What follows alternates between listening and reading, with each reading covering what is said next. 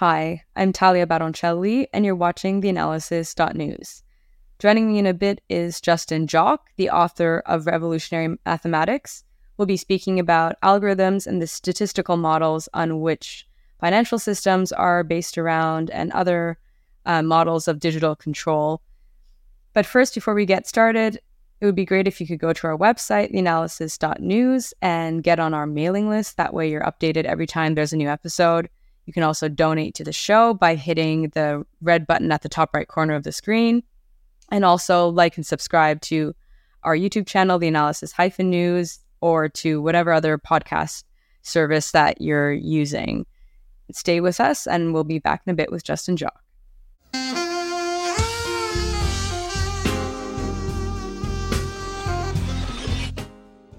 Joining me now is Justin Joque. He's the author of Revolutionary Mathematics, Artificial Intelligence, Statistics, and the Logic of Capitalism. He's also a visualization librarian at the University of Michigan. Thanks so much for joining me, Justin. Thanks for having me. I'm excited to be here. Well, it just so happens that it was an algorithm which took me to your book, and a recommendation algorithm, so it's pretty fitting that we're speaking about algorithms and statistical models today. Your book essentially looks at different statistical models and argues that there's a sort of metaphysical or philosophical assumption in a lot of these models that they are essentially trying to maximize a certain payoff or reward. And this actually lends itself to capitalist accumulation and to the financialization of the markets that we've been seeing over the past few decades. So why don't we start with what actually compelled you to write this book in the first place? Sure. I think the thing that compelled me was there was a sort of growing literature about algorithms and especially algorithmic bias, like Safiya Noble's book, Algorithms of Oppression, and Virginia Eubanks has also written about this. And I found a lot of this work really compelling and super interesting, but it struck me that one piece that was missing was sort of how these algorithms get their power, how the decisions sort of are made, and then the larger questions of political economy in which they function. And also thinking about the ways that algorithms sort of pick up on what capital had already been doing. I mean, there were all these systems for sorting workers, for sorting people, and treating them in biased ways in terms of their access to capital, their access to job, their access to housing. And so in so much as a lot of these books and arguments about algorithmic bias were showing how algorithms were repeating earlier forms of bias, I thought that there kind of needed to be an extra step to think about the ways in which, that we couldn't just fix the problem at the level of the algorithm, that it also was part of this much larger social problem. Yeah, because we can observe different instances of that in the world that we live in. For example, populations being controlled by digital systems such as, workers, immigrants, even inmates who have been newly released. They're still sort of controlled by these digital systems. And there's one instance in your book, which you describe, which is great. Well, quite frustrating if you're in that position. But, think of yourself as being at an airport and going to the gate of an airport and essentially asking the worker there to help you change your flight. And then they say, sorry, I can't override the system. I can't do anything for you. So that's an instance in which we've entrusted, so much power to these computer systems. Right. Yeah. And I think that one of the really important parts about it is that, so these systems are making these decisions, but then there are these much larger apparatuses of sort of juridical power that are being used to enforce the decisions. And then also all of the sort of mechanisms of auditing them or protesting decisions are now being sort of stripped away.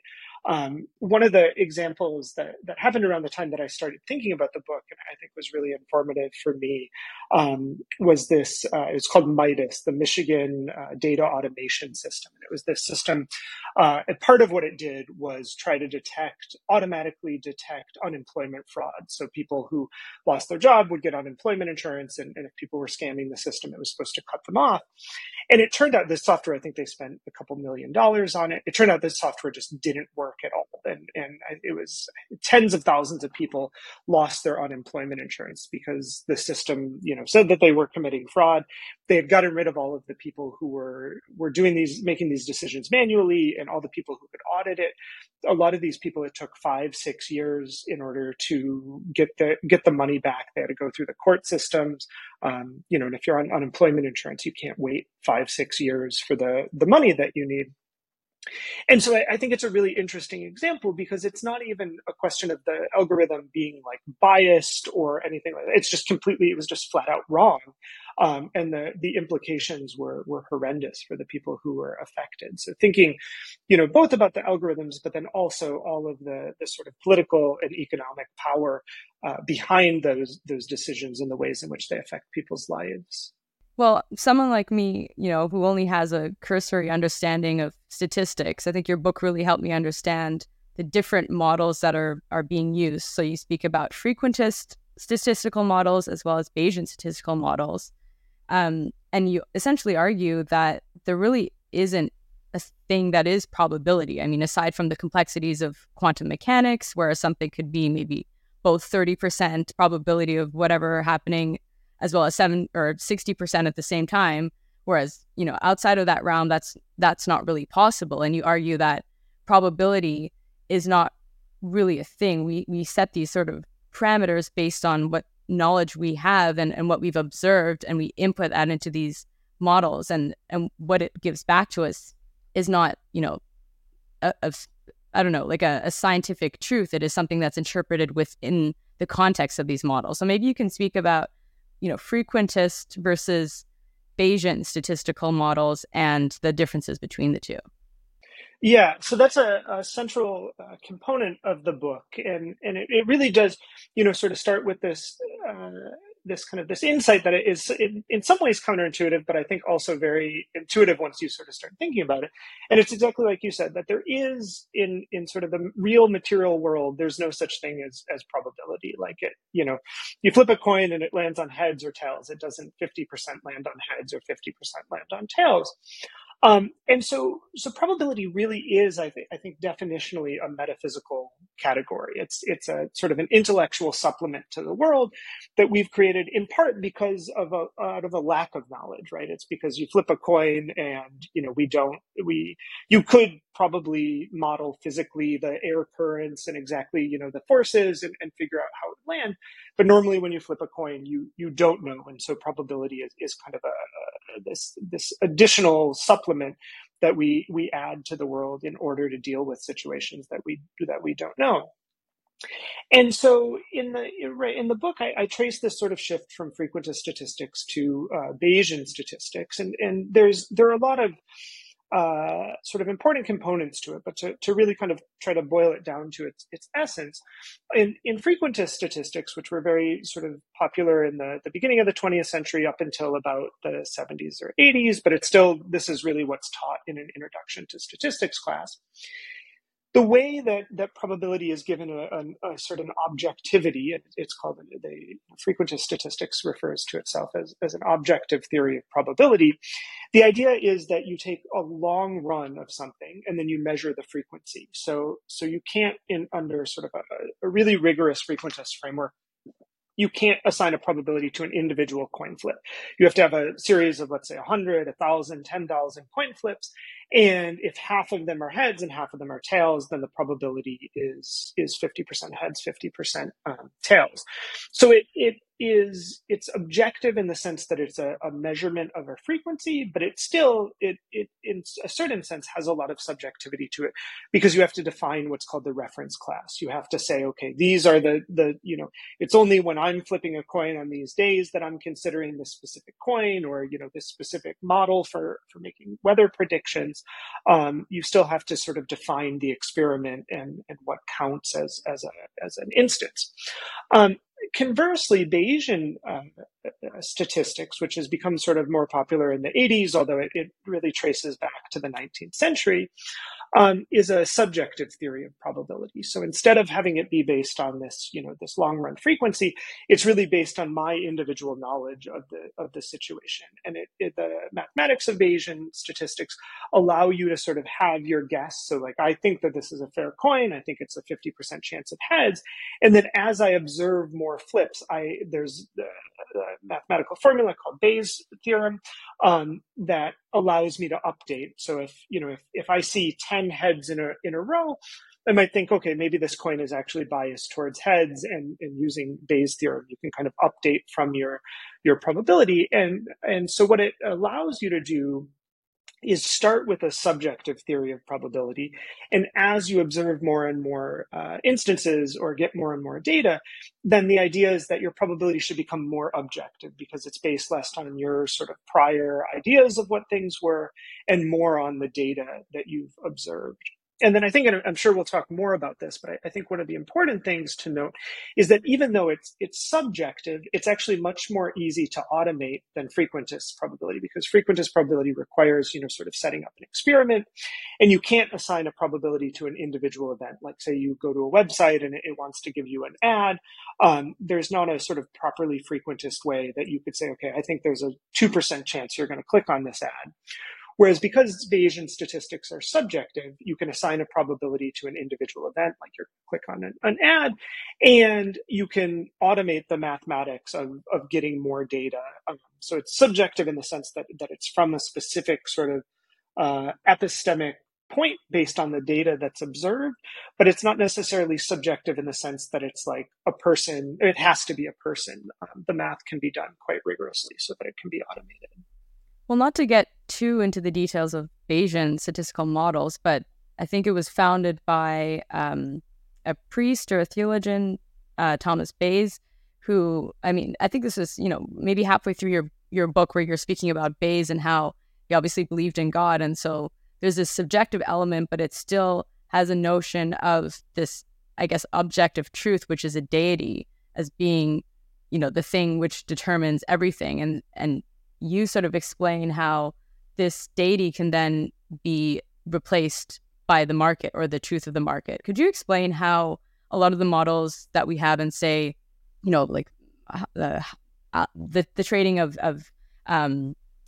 derivatives and different sort of financialization models and very, very fast automated ways of trading are based on this assumption that the market is, the absolute truth, which is allocating things in a very specific way, in a way which is rational and objective? Sure. So I think there are a number of components kind of at play there, but absolutely. So it starts, Bayesian statistics is kind of invented by Reverend Thomas Bayes in the 19th century. And one of the sort of the problems that you run into as soon as you accept a subjective theory of probability is that it's really difficult to evaluate whether you're right or wrong, right? Because if I say there's a 60% chance of it raining tomorrow and it doesn't rain, you can't say, oh, no, you were wrong. You said there was a 60% chance of rain, because the 40% chance that there's not rain covers that. As long as someone doesn't say, there's a 100% chance or a 0% chance, it's really not, an individual event is not, an individual probability is not falsifiable. But there are different ways that you can sort of arrive at the probability calculus and some of the rules of probability, right? For example, that, an event and like not having that event should add up to 1, right? So if I say there's a 60% chance of it raining, then there should be a 40% chance of it not raining tomorrow. And so Bayes' theorem that Thomas Bayes sort of discovered it's sort of based on this regularity and this ability to apply the probability calculus to events. And so for him, he says, look, because there's this regularity and it follows these mathematical laws, for me, that's proof that God exists, because there's this regularity to the universe. But in the 20th century, such arguments tend not to hold as much scientific water as they did in the 19th century. And so there are a variety of ways that people sort of get to the probability calculus. But one of the the sort of enduring ways that people keep coming back to is what's called the Dutch book argument. And basically, a Dutch book is a gambling situation where no matter you wager a certain amount of money on different bets, and no matter what happens, you lose money. So there are three horses in a race, and you bet maybe on two of them, or on all three of them in various proportions. And if you convert your probabilities to betting contracts, so if you think that a coin is 2/3 likely to land on heads and 1/3 on tail, then you would bet 2-to-1 odds on a betting contract, and you can derive the entire probability calculus out of the desire not to have a Dutch book made against you. So if you think that, or there's a 60% chance of rain and then a 70% chance of it not raining, you can convert those to contracts and show how if it rains or it doesn't rain, you would still end up losing money. And so in this kind of deeply metaphysical way, I think you see with the Dutch book argument that the sort of the entire edifice of probability and statistics is founded on this idea of the market and on the exchange of contracts. So I think there's this kind of internal metaphysical relationship between statistics and the market, or at least political economy. But then also what I argue in the book is that there's a sort of an external one as well, that these systems are kind of constantly making decisions in a world where they are developed by corporations and the government, and they're constantly tied back into ways to make money, which becomes the sort of the important way that truth is determined. And so two of the examples that I talk about in the book are Volkswagen's diesel scandal, where they had cars that would detect if they were being tested by the Environmental Protection Agency or other similar agencies, and then they would change how they functioned based on if they were being tested. And the other one is Project Greyball, which was a project by Uber to detect if someone opening the app was a governmental regulator, and then they would try to hide all of the rides from them. And so I think you can see in these examples that these modes of producing knowledge, both internally in terms of the Dutch book, but then externally are embedded in these systems of political economy, and are optimized not for some sort of transcendent idea of truth, but for the ability to sort of produce the most value for the owners and creators of these algorithms. Well, I definitely want to speak about the epistemological foundations of these models, epistemology being, the theory of knowledge and how we come to know something and what sort of knowledge is produced. But first, I think it's worthwhile to explain how your book is so deeply based on Karl Marx's Capital and his conception of objectification. So Marx says that social relations are essentially negotiated through objects, and there's this sort of false consciousness which develops because you tend to treat these relations as being immutable or fixed, or as something that's natural in a sense. And you use this interpretation of objectification, whereas some other people focus on objectification as being the sort of dehumanization of the worker. But I really like the way you used or you deployed objectification in your book. So why don't we speak about how you developed your analysis using Marx's objectification?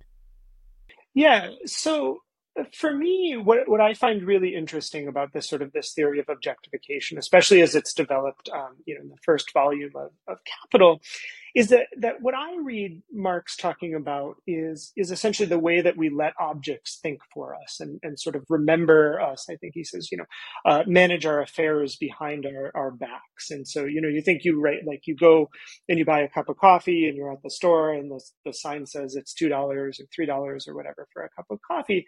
It becomes this objective fact that you have to respond to, not this sort of, it's not something where you can say, oh no, I think, for me, it's only worth $1.50 or something like that. And we, we have this implicit idea that like the $2 is somehow inherent in the coffee itself. And so in a lot of ways, I think what Marx is talking about in terms of objectification is this sort of almost like proto-algorithmicity, I guess we could say.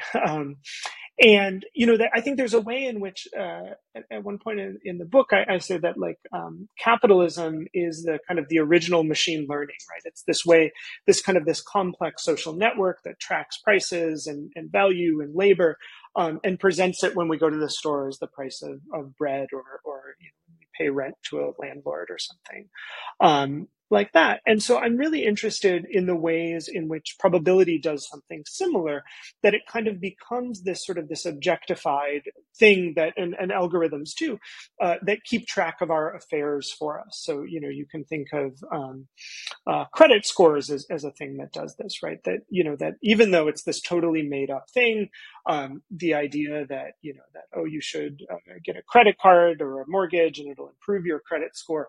It becomes this sort of this objective game that we get caught in, right? That like, it's metaphysical. It's not a real thing, but we know that certain actions will improve our credit score, which increase our access to capital, or to credit at least.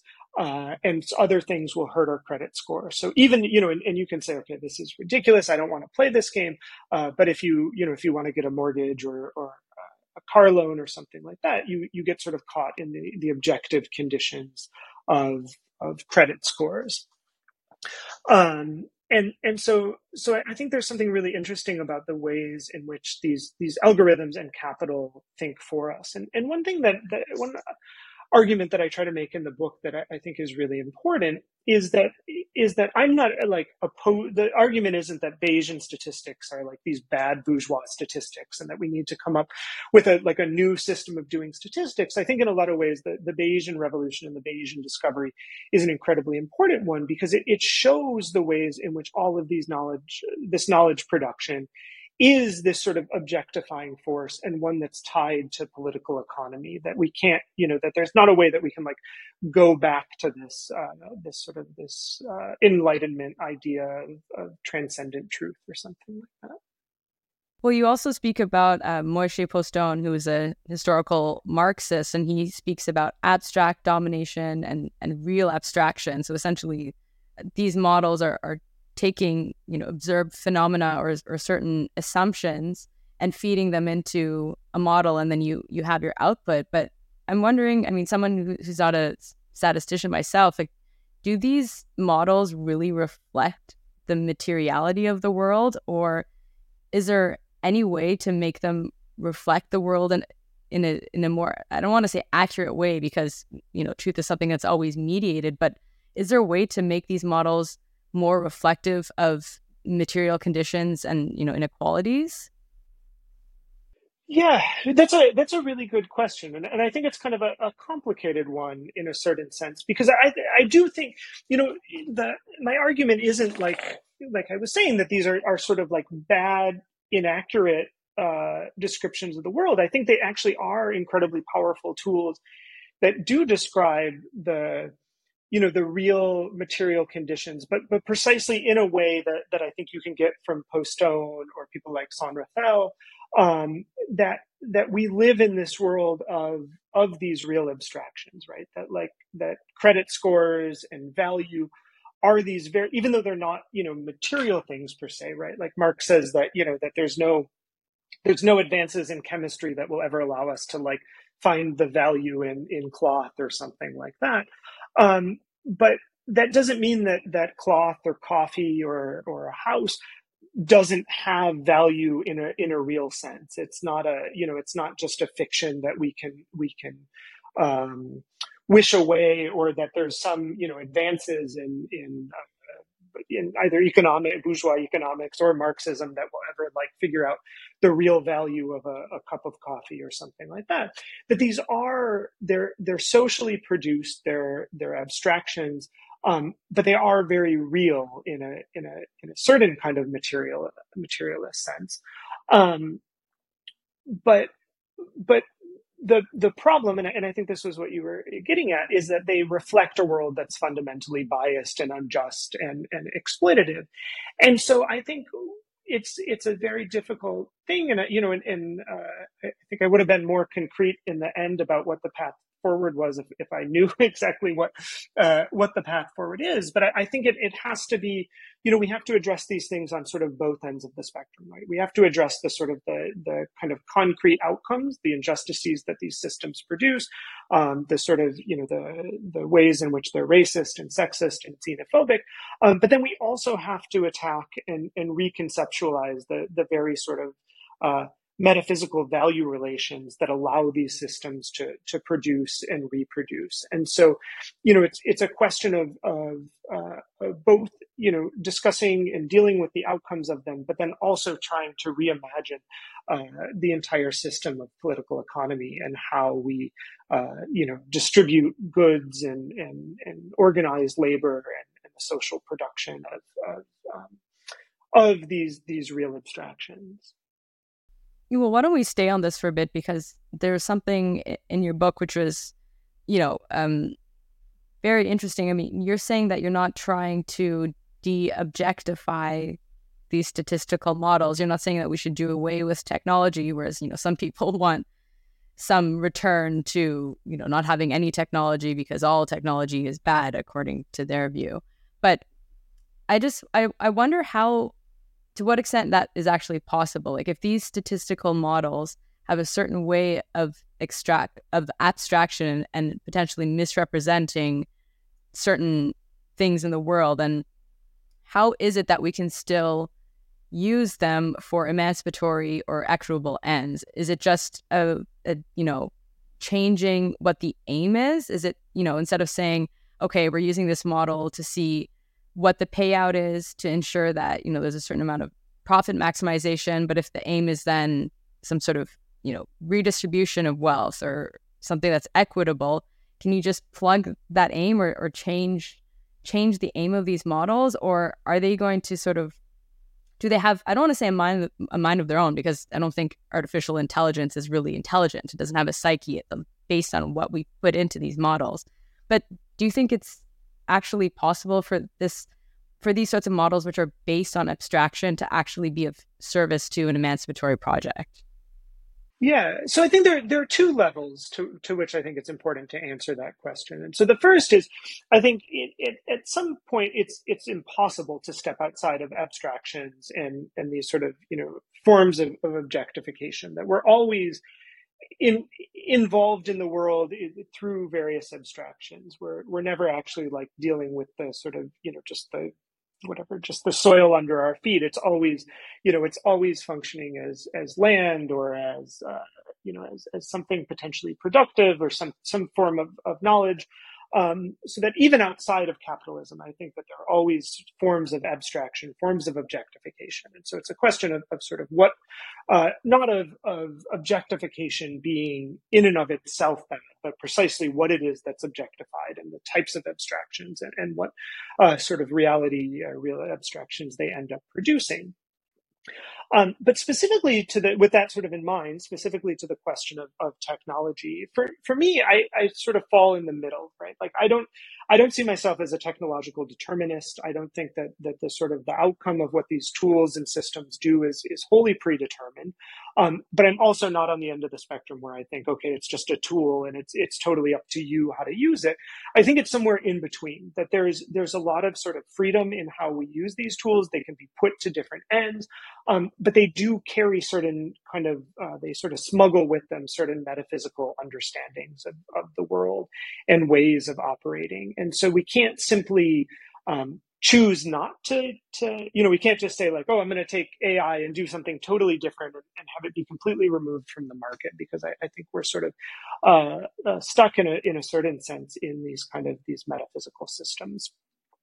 So I think they can be put towards emancipatory projects, that we can, try to use them, think of other ways to weight them, to think about evaluating the outcomes, like especially if we think about the implication on, in terms of climate or something like that, that those models can be used to calculate those things. But it's always difficult, because both internally they kind of have this market-driven metaphysics, but then also, like a lot of emancipatory projects, they exist within a world that's predominantly capitalist, and there's a tendency for capitalism to subsume these things and continually kind of eat them up and and reconfigure them in ways that continue to build these systems of domination and exploitation.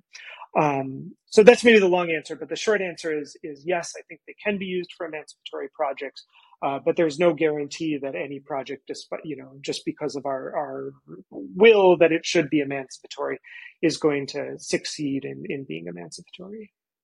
And there's, of course, always the issue of what Mark Fisher terms capitalist realism. Where the way that we view things is always sort of limited by the capitalist confines in which we live. So it's really hard to think beyond those parameters. But I also wanted to speak about something that's a bit, something that's been in the news recently, and this idea of the Google search engine always giving you the best results. I think that's been problematized recently, where sometimes like the search results that you get are kind of random or not accurate. And, some people argue that that's a result of monopolization. Google has a huge, or has, they've monopolized that sector of the market. So there's no competition. And so they don't need to optimize or improve their product. But aside from that, and looking at the big picture, is it possible that some of these AI machine learning systems are just generating nonsense? Or like, what is the knowledge that they are producing? Can we term it as knowledge, or is this something else that is clouding our intellect?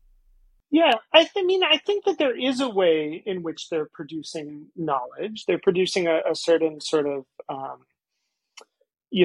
gloss on what exists out there. This sort of like socially, to some extent, maybe there's a certain analogy, and I'd have to think through this more, but it's sort of a kind of a like knowledge, maybe version of like socially necessary labor time, right? It's like a kind of average sort of socially produced knowledge is being kind of, smashed together and produced. But I think that the risk is that that right now it's slurped up all this data based on a lot of things that people have written and artists have drawn and created. But it's also sort of, the problem is that it's churning out so much text, so many images that are then going to get sucked back up into the future versions of these. And there's been some studies recently where they've trained AI, these large language models, on the output of earlier iterations of large language models, and they just sort of go completely off on their own and become increasingly incomprehensible. And so I think that there is a distinct risk that rather than these systems getting better, we're going to actually see them get worse and worse, in this precisely the same way that I think that Google search has gone downhill significantly, that they've sort of they're losing the battle to search engine optimization and people gaming the systems. And we'll see AIs producing, content and then sucking that back up and producing weirder and weirder content and going off, sort of on their own. There was one paper I was reading, this was a few years ago, about they had like two AIs that were like talking to each other, and they eventually kind of just created their own language, that was completely incomprehensible to people. And I think that maybe that's the direction that this will go, rather than this fantasy of it becoming, more and more accurate or anything like that. Well, if it's possible that these AI models will deteriorate, I mean, what will be the role of data pools potentially getting poisoned? I was recently reading an article about China's AI and how they're worried, whether this worry is warranted or not, but they're worried of, some of their systems being hacked and certain data being inputted into their data sets, which would then, I guess, skew the results or make these models not work properly. And I wonder if would that be a problem that could be a long run issue and that could impact a lot of different models, and what would the outcome of that be then? Yeah, I mean, I think that's it is likely to become an increasingly bigger problem. And I think it sort of gets back to the ways in which a lot of these algorithms are designed basically to produce the most value, rather than, some sort of other measure of knowledge is that it becomes, this sort of this arms race. We could think about it too in terms of global competition. That it becomes easier to like poison your adversary's, pool of data than to improve your own pool of data. And so I think there's a lot of ways in which where people speak about, sort of crises of truth and crises of science. But I think at some sort of fundamental level, they're primarily crises of capitalism. That sort of capitalism is based on this kind of, or has become, informational capitalism on the mass extraction of knowledge. And I think that the ways in which knowledge production is becoming incentivized, that even aside from malicious actors, there's going to be this tendency towards these data pools becoming worse and worse and lower quality, to the point where these systems, these algorithmic systems of socially averaging knowledge, will, like you said, just become increasingly worthless and unusable. And I think maybe there's a risk that that capitalism is kind of maybe at the maybe this is a bad analogy and maybe I should think through it more, but even with that said, that there's sort of this kind of in the same way that capitalism has destroyed the physical environment, I think that we're entering a point where capitalism is risking destroying the sort of the informational environment in which we live in, and sort of both poisoning it, but also this sort of what we might call like data pollution or something like that, just producing these sort of constant streams of increasingly lower quality bad data. So it essentially creates its own raison d'etre as well as its demise. Yes, exactly. That's a very good way to put it. I was actually wondering why you focus so heavily on Marx. I mean, I'm totally partial to his analysis, but what was it in Capital that made you think, okay, I can tie this to what's going on with statistical models, financialization, political economy, etc.? Ooh, that's a good question. I mean, I think I've always been drawn to a certain kind of Marxist analysis. But I do think it's really this idea of objectification is one that I find incredibly persuasive. And thinking about the ways in which we let systems sort of think for us, because that's really what it seems to me that we're doing with algorithms, is we're sort of saying, okay, we'll write this code, it works, and then we'll kind of just set it aside and we'll let it manage our affairs. So I think that's really what drew me to this kind of Marxist analysis. And then there's also this sort of, in my mind, this kind of analogy between the ways in which value functions as this kind of metaphysical supplement, right? Like there's, that we have these systems of producing and comprehending value that seems kind of analogous to the way in which probability works, that it's not really something that actually exists in the world, but it's an incredibly powerful tool that people use to understand the world with all sorts of consequences. And there's another thing you address in the book, which is this idea of the revolutionary or political subject, because Marx speaks about this subject, this ahistorical, trans-historical subject, which is about to bring about the revolution, essentially. And, you give various examples as to why this concept doesn't always hold water. It's, largely based around like a Western, potentially male subject, doesn't account for various forms of colonization or oppression that have taken place around the world where that, political subject might be different and might not be determined by the same sort of historical forces that Marx speaks about. So how do we get around that problem? I mean, who is the subject in potentially using these models for something that's more or less malevolent to something that's, better, essentially? Is there no such a thing? Should we do away with that concept altogether of the revolutionary subject, or is there another way of understanding it? Yeah, so I think in a lot of ways, I very much appreciate Moshe Postone's analysis when he says, right, that the subject of capitalism is not, is neither the capitalist nor the worker, but it's actually capital is the subject. It's what sort of makes these kind of decisions for us. And that in a lot of ways that we even though we sort of feel like we get to choose these kind of things, in a lot of ways, it is these larger structures that make decisions for us, right? It's exactly like we were talking about. You can sort of do whatever you want, but at the end of the day, you have to work in order to make money, to pay rent and buy bread at market and stuff like that. And so I'm not entirely opposed to the idea of some sort of revolutionary subject, but I think what interests me much more is thinking about the ways that we can actually change the sort of objective conditions under which we find ourselves, so that these changes come about sort of objectively, not in the sort of traditional understanding of objectively, but in this kind of Marxist understanding. And so, it becomes less a sort of a voluntaristic or a willful, kind of sovereign decision to change the world, but this kind of tinkering and playing with the sort of the social rules under which we exist to create more emancipatory potential. I think that's probably a good description of how I think about these things.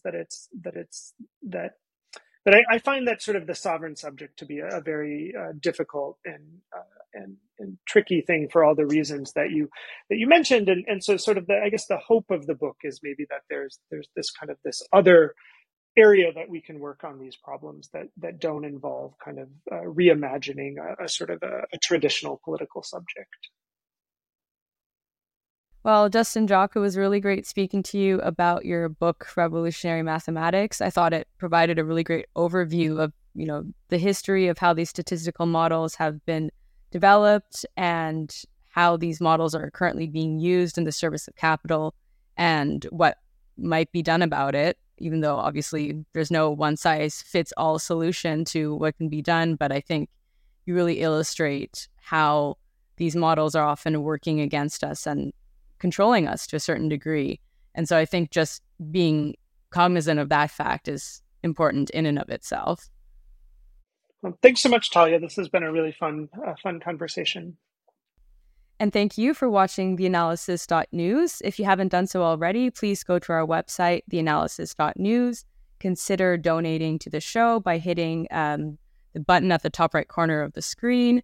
And also like and subscribe to our YouTube channel, The Analysis-News, and subscribe to whatever podcasts you're using to watch this show. So please do visit us again, and I hope you enjoyed this content. See you next time.